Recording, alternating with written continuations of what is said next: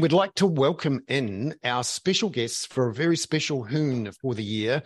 This is the summary and look ahead, the hits, the misses, the things we need to go and run away and hide under a rock because it might happen next year. Firstly, Robert Patman from the University of Otago. Robert, so many huge contributions on the hoon this year. It's wonderful to have you back. Oh, thank you. It's been a lot of fun. Yeah. You've given us a credibility that we didn't deserve. We've stolen your credibility and molded into our own. Thank you. Well, thank you. And what a year of international relations. It's actually, for me, the discussions on the hoon about what on earth is going on in Europe have been one of the highlights, and I felt like I was a bit more connected because of it. So thank you, Robert. And because you were reading my thing to the spin-off. Please put that into the chat. I will just do that now. Yeah. Thank you. And if they get bored, they can read it. Josie Pagani, who has been on the hoon several times, and we really appreciate it. And it's great that you could come back for us. And I'd recommend everyone read Josie's column in the Dominion Post today, having a good old critical write about the Treasury. I certainly was cheering on from the sidelines. Thank you very much. Oh, thanks, Bernard. Is this about the depth of the potential recession, Bernard? No, nothing quite as serious. Yeah. No, this is about the performative, constant reporting by the Treasury about well-being. But when it comes to show me the money, they always say it's more important we have low interest rates than people have places to live. Actually, one thing I'd say, Bernard, is whenever I do a column, if the people that I respect the most, my favourite people in the world, say they like the column, I go, yes, I've got it right. Whereas when there's sort of silence from people like you, I go, No, it was a really Thank you very good much. one. And in a moment, I will pop it into the chat for everyone to see. And Rod Oram, it is fantastic to see you there on the other end of the internets. For those who don't know, Rod is the columnist for business, the economy and environment for Newsroom. And I'm so proud that we managed to make that column happen, Rod, and it's been one of the mainstays, I think, for years now, and intelligent discussion and insight on all of those areas. And it's wonderful to have you on just briefly on the hoon. It's wonderful. Oh, thank you. It's a great pleasure to be here. And it's a huge outlet, Rob. You should be extraudinarily proud to be on it. It's one of New Zealand's most. Robert Patman was a little known housing real estate magnate in Otago before we found him. Chance will be a fine thing. 67 houses he's got down there. And it is great to see you, Rod. So the order of affairs today, Josie has to pop off at about 5:20. So we thought we'd bring you in first, Josie, to talk about... Oh, you're changing the running order again. Actually, Bernard, tell me what your three big topics of 2023 were. We'll start those. Guys, I think standards have really dropped now. It's the end of the year. You're either drunk or you're... Jesus, chance would be a fine thing. And also, it's only 1707. Yes. No, it is... I'm out of practice after 3 weeks on holiday. So Peter is exactly right. What we said we'd do is talk about the big... Because that'll segue into your bits, you see. Yep. From big three events of the year and the next, what we think is going to happen next year. For me, the big three events were the parliamentary protests in February and March, in which people stood outside Parliament 100 metres as the crow flies from the Prime Minister's office for days on end, threatening to kill her, and got away with it. That was the one big event. The second big event, obviously, is the Russia invasion of Ukraine. And for me... I thought I was doing that one.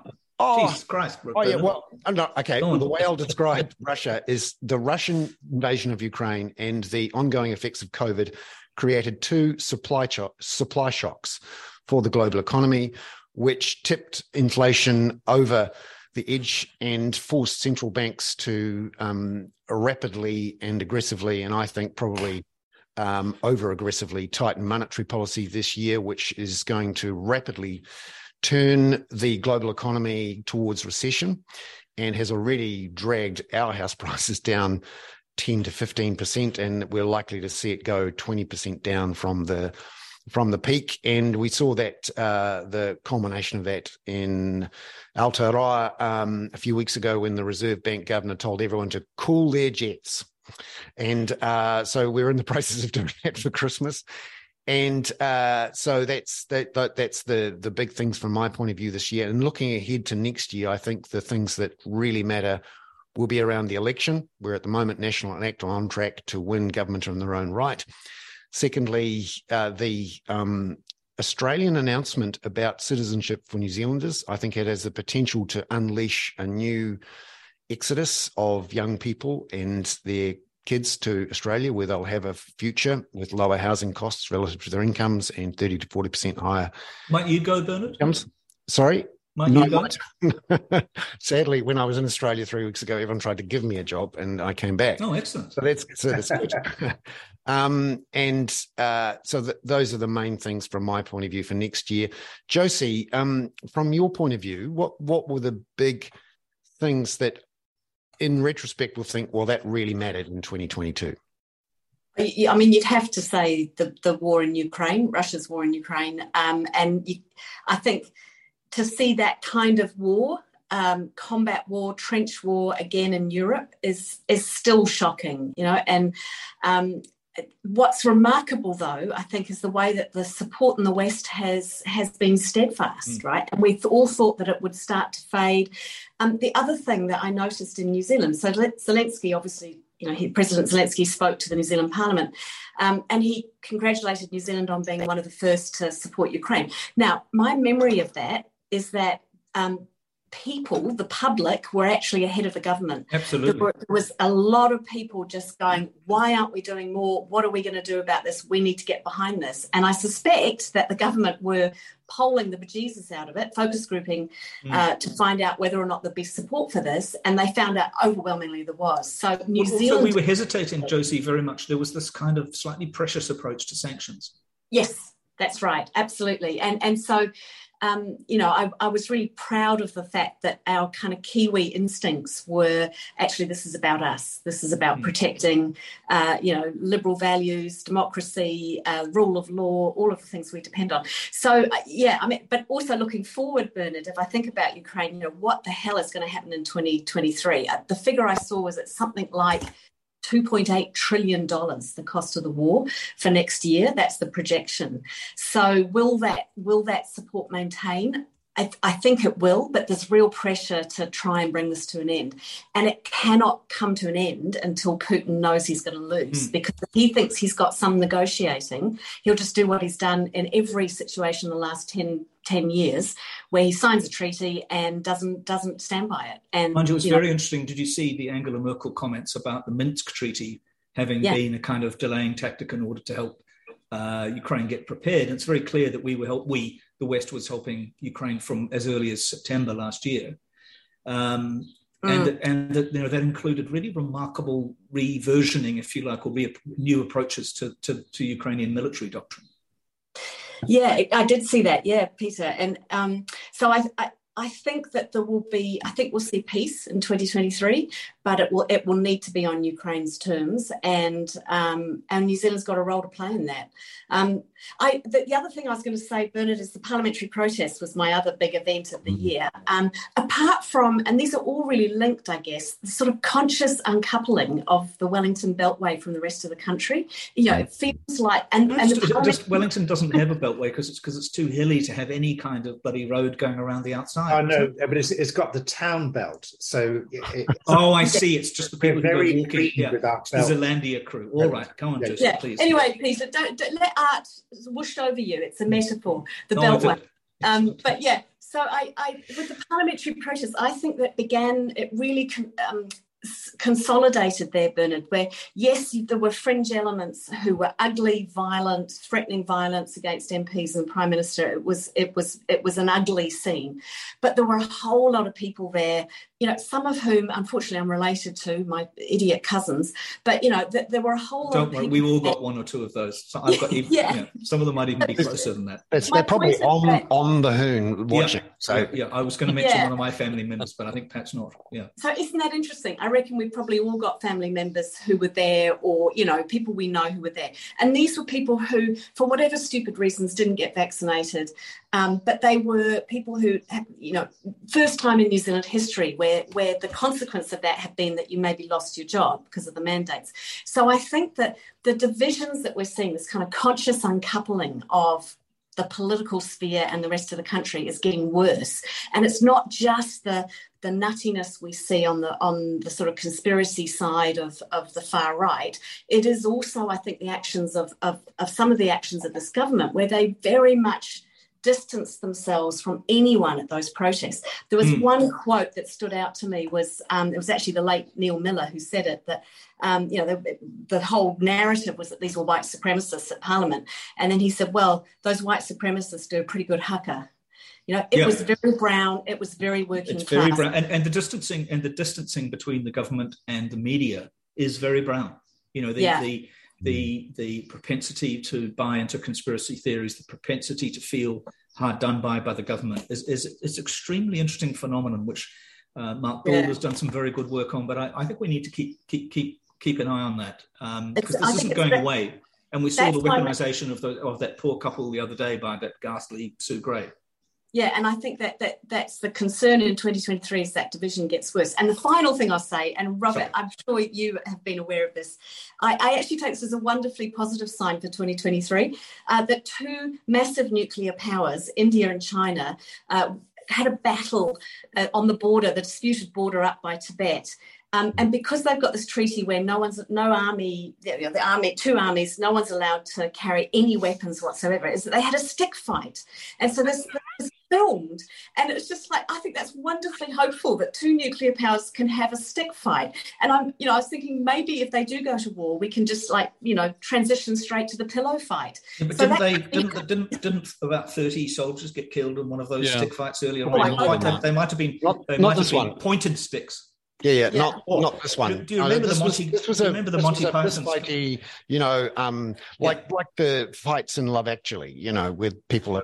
Well, I think we all need to have a replay of the Monty Python sketch about how to defend yourself against a banana.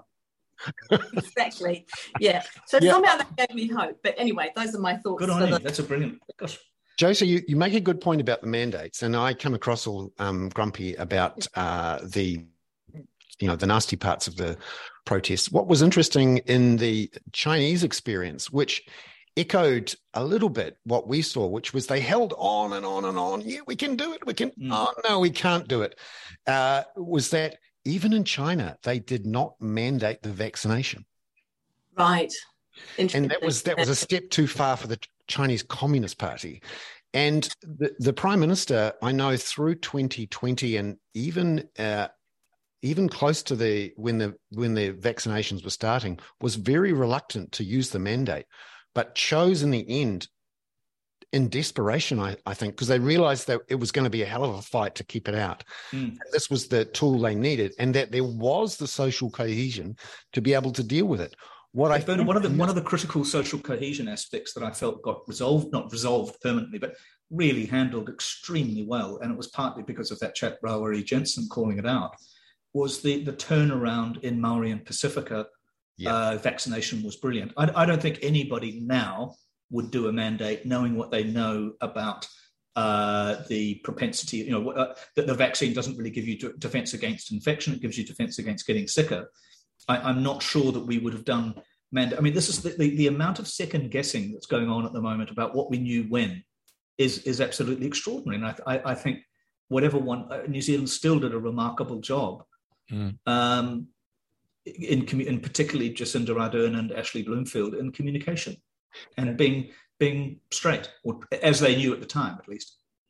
And pretty much the only person still in their their jobs, who hasn't necessarily, gone through exhaustion or burnout or simply their time was up. Pretty much the only people left at the top. We think about, the extraordinary pressure and work that anyone who knew anyone at the top of government or in fact, in any business or large organization, the last 2 or 3 years have been incredibly stressful. Ashley Bloomfield is not there. If you look across, a lot of their health authorities, they've obviously changed for other reasons. And a lot of CEOs have gone. Auckland Airport CEOs was one of those who left. Most people have, after 2 or 3 years of this intensity have gone, but the PM and Grant Robertson have not. And that for me is just the mere fact that they're all still standing up at the end of this year after 3 years is quite a thing, particularly I think for the PM who and a lot of people in government who had to walk through or get past those pickets in February and March. I don't think it's easy for anyone to go to work. It's ugly. And have people waving signs and ropes at you saying they want to kill you every day for 3 weeks. And in the end, it was ugly. Lynn and I walked around the protests and the burning fires that day. But Bernard, if I was going to go in that protest with somebody, it would be you, because you're rather large. True. Actually, to be frank. But the real horror, Bernard, let's just be honest about this, was playing Barry Manilow on the ground.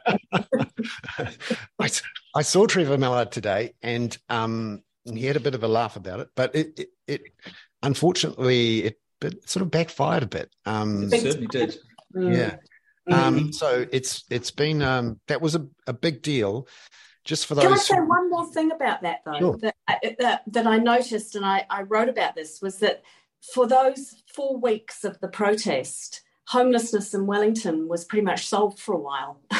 And this is not just me saying this. This was City Mission and so on, who was saying that for the first time ever, the homeless in Wellington had a place to go. They had a sense of community, a sense of belonging.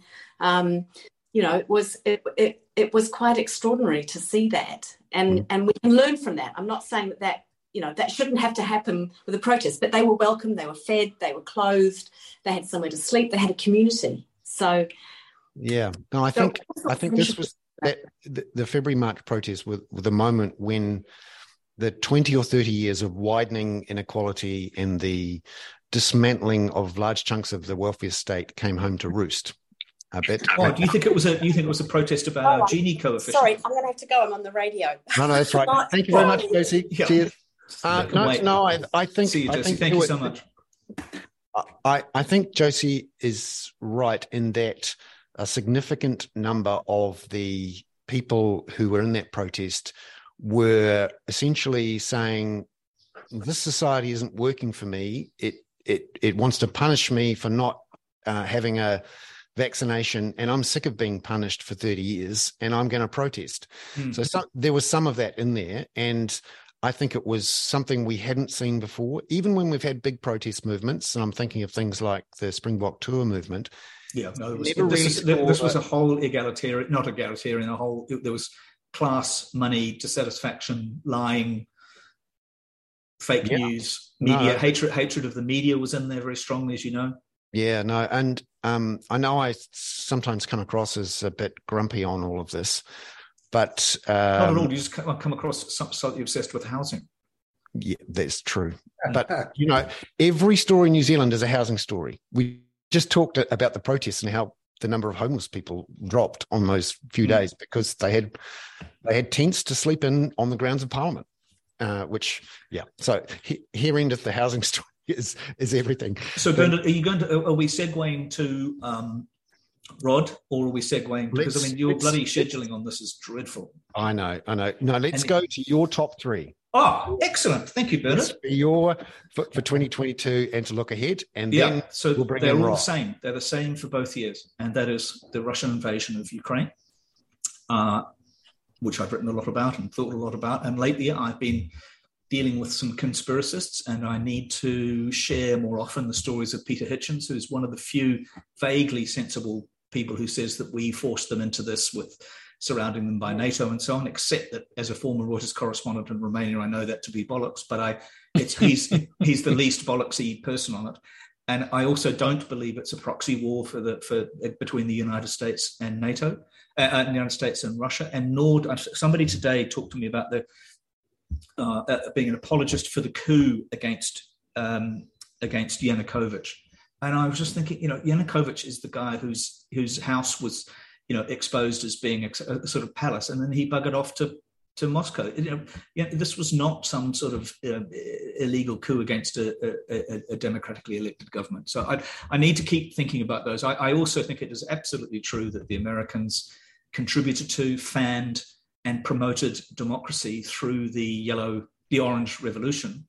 And it's weird that Putin and Xi Jinping always talk about color revolutions, and that's what they're talking about. They're scared to death of them, partly because they are brilliant things to fan democracy. And yes, the United States, the National Endowment for Democracy, and various others, and George Soros probably will support them, but it doesn't make it a conspiracy. It makes it somebody who's addressing the genuine democratic interests of the country. China is the other one. I think the cementing of power with Xi Jinping is one of the great stories of 2023, as is 2022 rather, as is their provocation with Taiwan, which I argue possibly rather rashly in the spin-off this week is something that they slightly pulled back from. And in 2023, and also the unrest in Iran. And today I was listening to an absolutely remarkable audio of an Iranian doctor speaking sotto voce through translation about the kinds of injuries that the kids in these protests are receiving. And it would appear that the Revolutionary Guards are deliberately shooting them in the face and in their genitals. And the rape of these people in prison is extraordinary, and the shame that goes along with that. And I think there's some pretty dark stuff going on there. Even if you allow 10% or 15% of hyperbole, it's pretty ugly. And the depressing thing about the Iran story is it's so hard to see to get decent information out of it. The BBC Persian service is busting its balls to try and do this job. Meanwhile, people are cutting back the BBC's resources. It's very, very difficult to get a straight story out of it. And those three stories will move forward. I think the China story is going to be COVID. Fortunately, the other day when I was both against deadline and I'd had a complete failure of my own imagination, I managed to ring Professor Patman and help him. He helped me hone a piece of bollocks, hone an excellent piece in February's North and South magazine about how Jacinda Ardern might be able to turn her prestige on an international setting to an election-winning, or at least give her some advantage. I did choose to describe Christopher Luxon as looking like a Toby jug, which may be slightly unfair on Toby jugs, but and I said basically. Quotes, vote Jacinda, comma, close quotes, said Professor Patman. No, I did not. So that's a segue to you, Robert. What are you? Are we segueing to Robert or to? No, I think Rod's next. We're going to go to Rod. We're going to go to Rod next, if that's all right. All right. Okay, so Rod, because COP27 was a complete load of old bollocks. Answer that. Yeah. Well, let's just so. I'm really glad Rod was able to come on, because our, hits and misses of the year did not include the climate. But you could argue that every day in the last year, and of course in the next year, will be some new record, some new threat, some new also failure on climate policy. And COP27, in a normal year would have been the most amazing story. But of course, with so much going on, Rod, you actually went to COP27. Is that right? Yep. Yeah. Did you take a catamaran like Greta Thunberg? And I'm not calling you a hypocrite, Rod. Yeah, I took an Emirates walker. Excellent. So tell us about your top stories this year, Rod, and how about next year? Well, I'm going to take COP27 as one of those top stories, not just because I was there. But I pose this point to you. Where else this year or any other year would Russia and the United States and China and India and Ukraine and 190, how many I got so far, 194, so it's about 198 altogether, countries agree on some things, which they did. And those were the things that now have gone into the United Nations Framework Convention on Climate, which is a really important overarching structure, and a lot gets added to it every year. And some really important things got added this year, not the least of which was a determination to map out within the next year a finance facility for developing countries for loss and damage. And it was really remarkable because the negotiations were so intense, the US climbed down off its high horse, that we're never going to do that because that's reparations. And China climbed down off its high horse. We're still a developing country. We're not going to contribute. And they said, oh, actually, we'll voluntarily contribute. So I think it's quite remarkable. But it's a very good point, Rob, that they just, as you said, so I take back what I said. That you're right. The keeping talking is excellent. And also from APEC, did we not get the agreement between Biden and Xi to keep, G7, to reopen the US-China global warming conversations? Yep, absolutely. But so you're right. Everything's good. Tickety-boo. Talking. What then flows from that is a whole bunch of work programs where all of these issues are discussed at great length. There's this great global sharing. And I think that's incredibly important, and equally as important for going on now in Montreal with COP15 on biodiversity. However, it's wrong to look to COP as the place that, huge ambition is stated and agreed. Paris in 2015 was a real anomaly. It had taken 6 years after the disaster of Copenhagen to get to Paris, and that almost failed. So that's how hard it is to do. So you have to look to the ambition where stuff actually happens on the ground. So it's by people in a community, it's businesses, it's about small governments being more ambitious than ours is, and building up that level of political support and public support for more, which then helps reinforce that overall global convention. So that's why I think the two parts are really important, working hand in hand. And that's why COPs are fantastically interesting, because they are genuinely whole of society things. They're not just, as they once were, a bunch of diplomats and government officials negotiating. They are really whole of society. And it's a real hooey of humanity. And hooey of humanity, did you just say? I did. That was a phrase. Oh, that's really good. Did you use that in newsroom? That's rather brilliant. I like that. Yeah, I did. And so it wasn't all hooey, no dooey. No. It was a hooey of humanity. And but here's the really worrying thing. The next year's is going to be, the president is United Arab Emirates, which of course is a major petro state. And they're saying there's going to be 80,000 people, twice as many people as the last two COPs. And of course their agenda is that oil and gas are low emissions energy. Absolutely. Well, certainly gas. Yeah. And so next year in Dubai is going to be extraordinary. And we can definitely fly the A380 to that. Yeah. I've already booked my flight actually. But Rod, because I brought something up maybe last week, and of course, the whole of New Zealand's become incredibly ignorant because we haven't been doing the hoon for the last 2 or 3 weeks. But that 37-year deal agreement that China's just done with Qatar, which for obvious reasons, for good reasons. I saw some extraordinary statistic the other day that if Qatar develops the whole of its North Field gas field, that's really going to be quite a lot of emissions. It's a vast chunk of what's left of humanity's carbon budget. And so that's why this next year is such an important one to really drive renewables very fast, even faster. And the IEA the International Energy Agency, is really onto this. And their analysis is first rate. Because there has to be a showdown in this coming year with the fossil fuel. But there's not going to be, it may have to be a showdown, Rod, but if you look at the amount that Saudi Arabia is promoting Aramco, the extent to which, Russia and Saudi are forming a bit of an alliance about oil. I'm personally not very optimistic about that. Not that this session requires my optimism. So that sound like John Key at the end of the day. Oh, God. Well, the reality is the fossil fuel producers, whether they be states or companies, are a small population, right?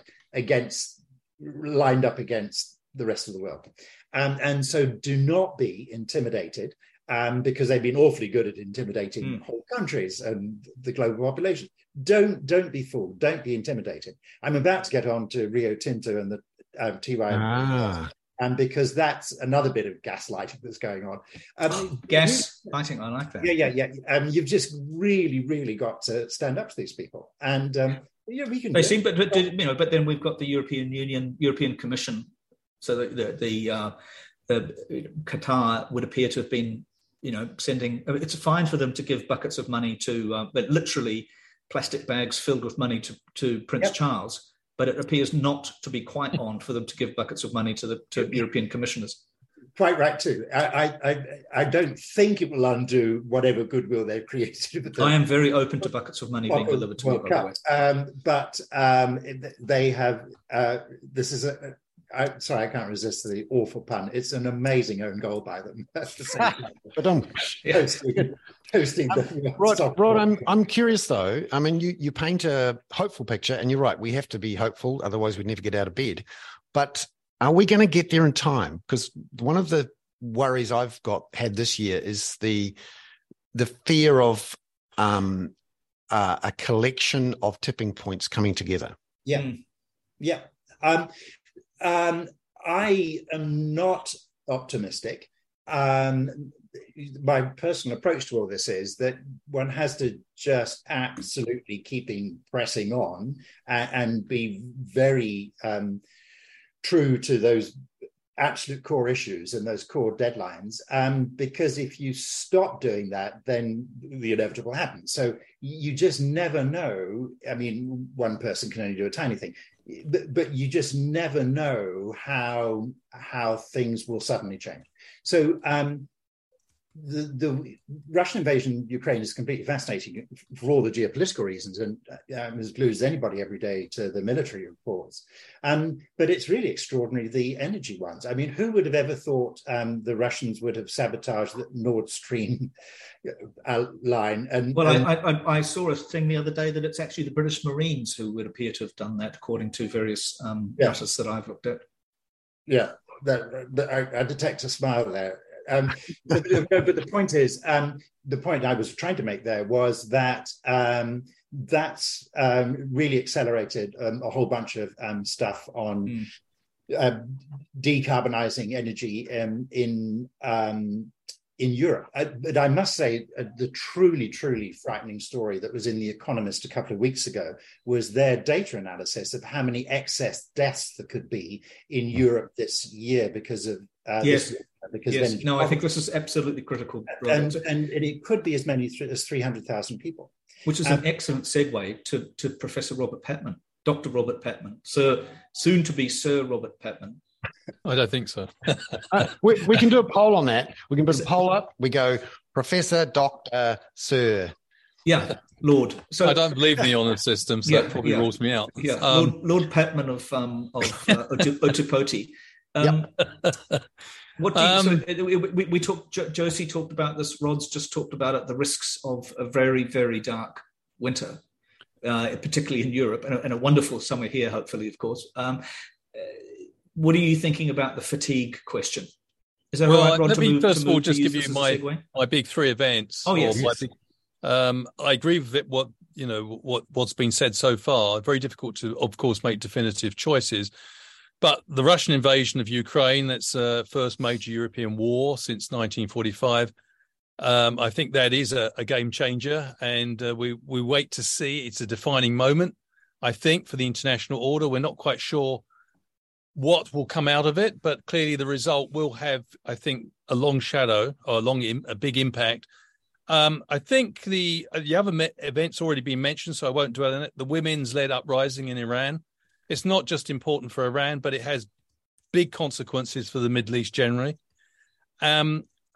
The other thing that I'd like to touch on, which is that we've seen the reinvigoration of liberal democracy, something that Josie alluded to, but we've also seen that coupled with the demise to some degree of populism. Mr. Johnson leaving Downing Street, Bolsonaro defeated, Mr. Trump's problems seem to multiply in the United States.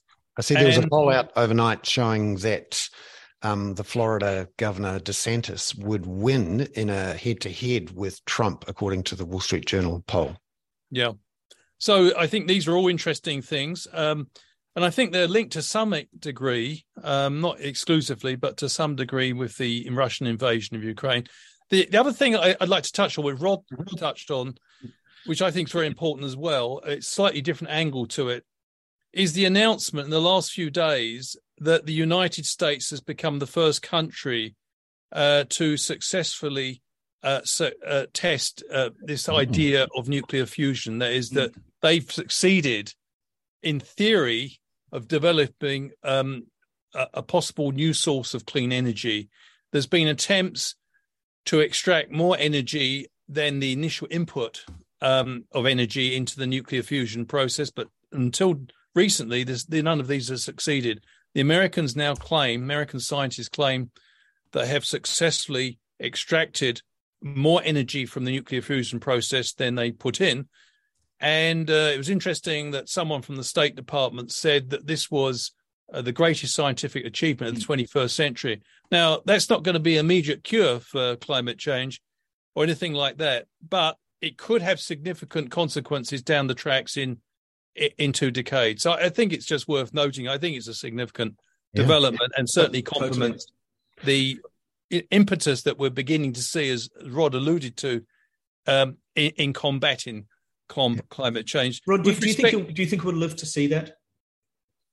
Well, there's a fair degree of urgency now, and let's be quite clear, there'll be enormous commercial prospects for accelerating this process. Whoever can get a head start or a first leader in developing clean energy will be making a huge amount of money. So I think the Americans will be pushing it like mad for commercial reasons, and also probably for ethical reasons as well.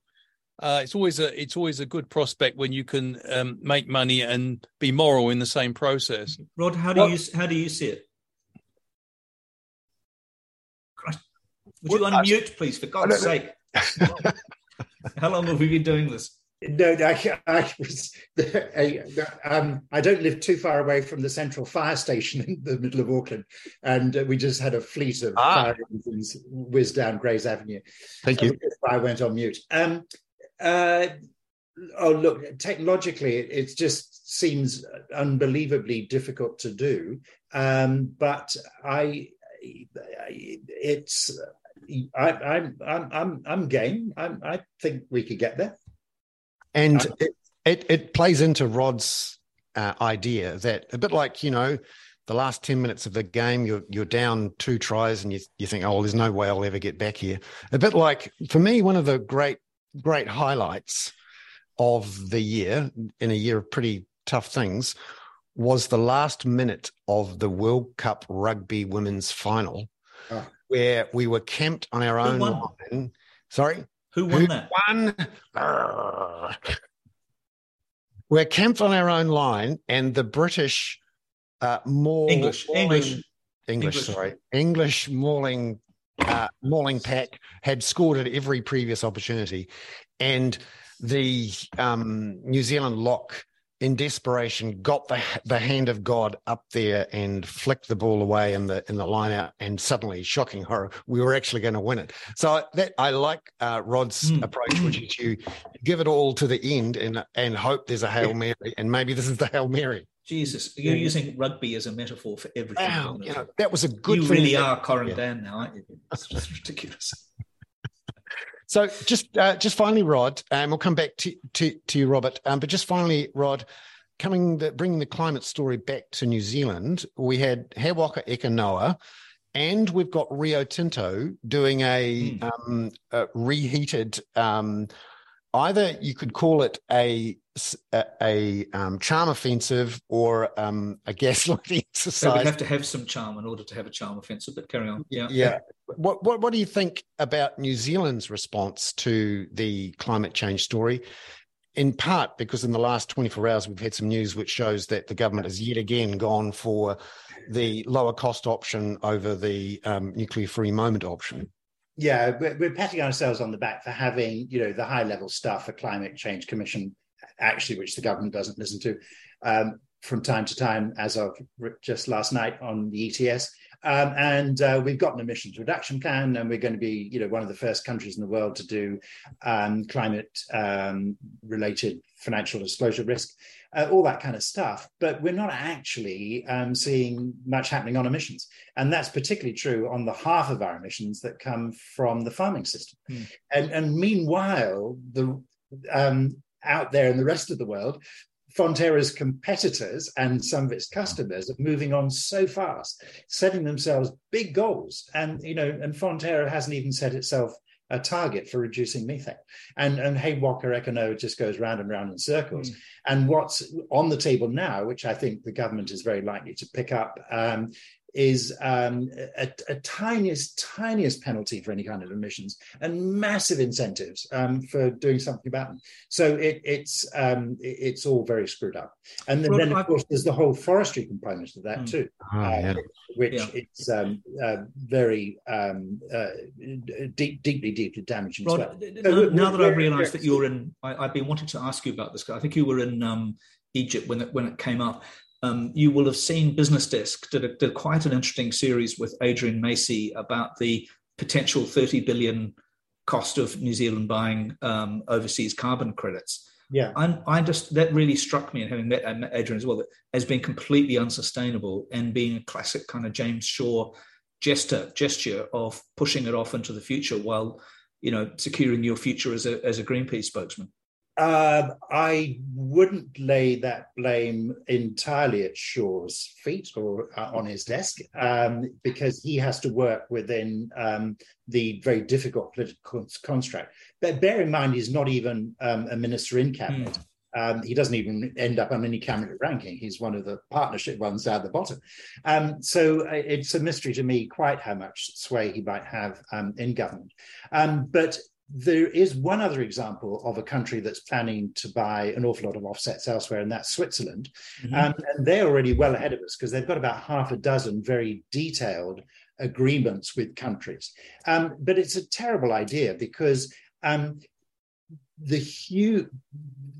the overwhelming issue is that everybody's got to reduce emissions. So you can't just sort of say, oh, well, we actually find it a bit hard, so we'll pay somebody else to do it. Exactly. You've actually got to do it. At the same time as helping other countries, especially developing ones, transition very rapidly away from emissions themselves. And so if we did this, we're going to end up perpetuating a terrible economy, a very high emissions one. We're going to be hit by carbon border adjustment mechanisms and everything else that's coming down the line. I mean, it's fundamentally completely crazy policy. And of course, it's the sort of thing that if this is what you get from a Labour Greens government, just imagine. Exactly. May I flick to Professor Patman or Dr. Patman for a safety on this? Robert, one of the things that Christopher Luxon, the Toby Jug, talked about the other day in his response to Volodymyr Zelensky was the alleged. By the way, we'll get him on the show. And who's Zelensky or the Toby Jug? Luxon. Actually, wouldn't Zelensky be great? I mean, that's if he knew how influential we were, Bernard, but then everybody would say that I was interrupting Volodymyr Zelensky and not just. That's right. You've almost got an olive shirt. Colour, if you're but can I just say, speaking of Gini coefficients, I'd like to say that this has got a star on it. So I am, in fact, a sneech with a star on ours, if you know the true literature of Dr. Zeus. But, Robert, the Christopher Luxon took aim at the United Nations. It's a very easy thing to do. Personally, I do find Antonio Guterres to be a particularly ineffective and ineffectual Secretary General. what's happening? What do we think about the United Nations? I guess Guterres did the deal about Ukrainian grain, but what's happening there? I think one of we've been all of us have been alluding to the Russian invasion, how significant it was, but I think the UN Security Council, in Zelensky's words, had failed spectacularly.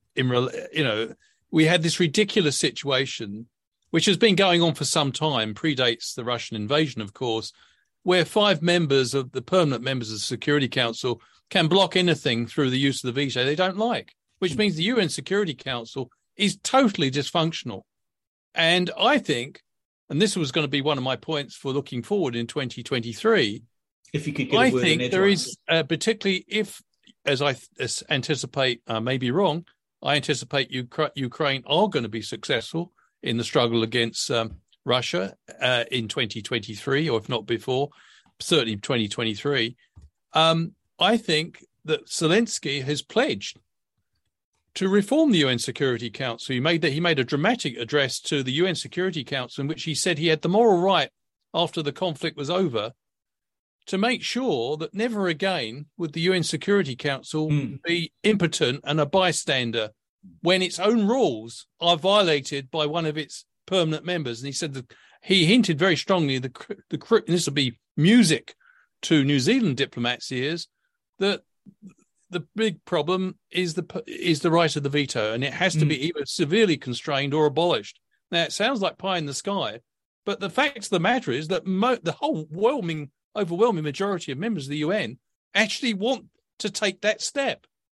So I think that one of the issues that may come up in 2023 with the conclusion of the war is that Zelensky may be able to use some of his political capital to lend impetus to something which many middle powers and small countries have been secretly fantasizing about, but frightened of alienating some of the big players who are P5 members. So let's hope Jacinda's got a really, really nice warm coat for that walk down the main drag of Kiev soon. Yeah, he'll need something better than a T-shirt. But you see, the problem is that the right of the veto was introduced when it was assumed that great powers could solve international problems. That's no longer the case in the 21st century. Most of the problems that we face, whether they be climate change, whether it be pandemics, whether it be transnational terrorism, can't be fixed unilaterally by great powers, either collectively or unilaterally. You've talked about that a lot. I think there's definitely a North and South column in that for me to write, just asking you, or you could write another bloody 10,000 word PhD thesis on it. I'll send you the transcript from this. It's easy to. Yeah, no, I think that's a real, Robert. Whenever you talk about this, I feel it's slightly pie in the sky, but also highly desirable.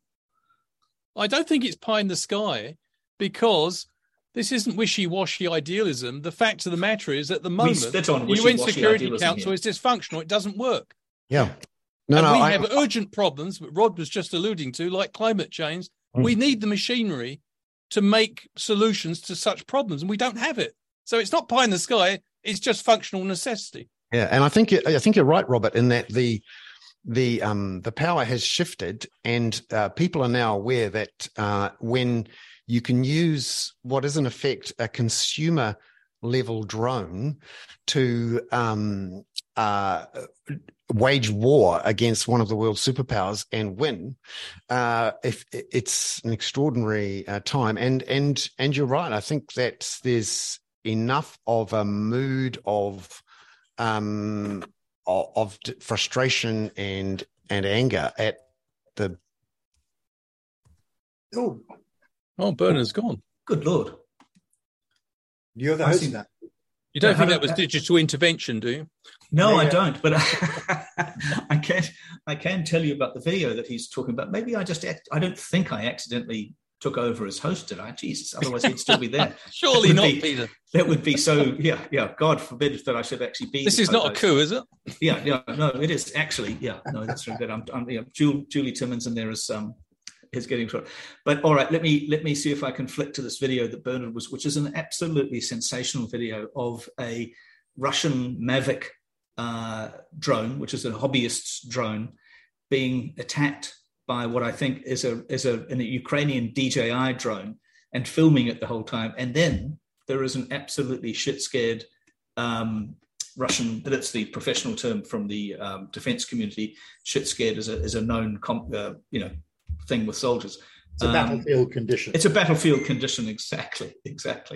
Let me just get it up, as it were, and I can share it with you on my screen, I think, with everybody. And we're going to close this, but there is also a skateboarding dog. And if I don't know quite where Bernard's gone, but we're all very grateful for your attendance and for all of you for participating throughout the last year. And I will try and shout out. Oh, here's Bernard. Hang on.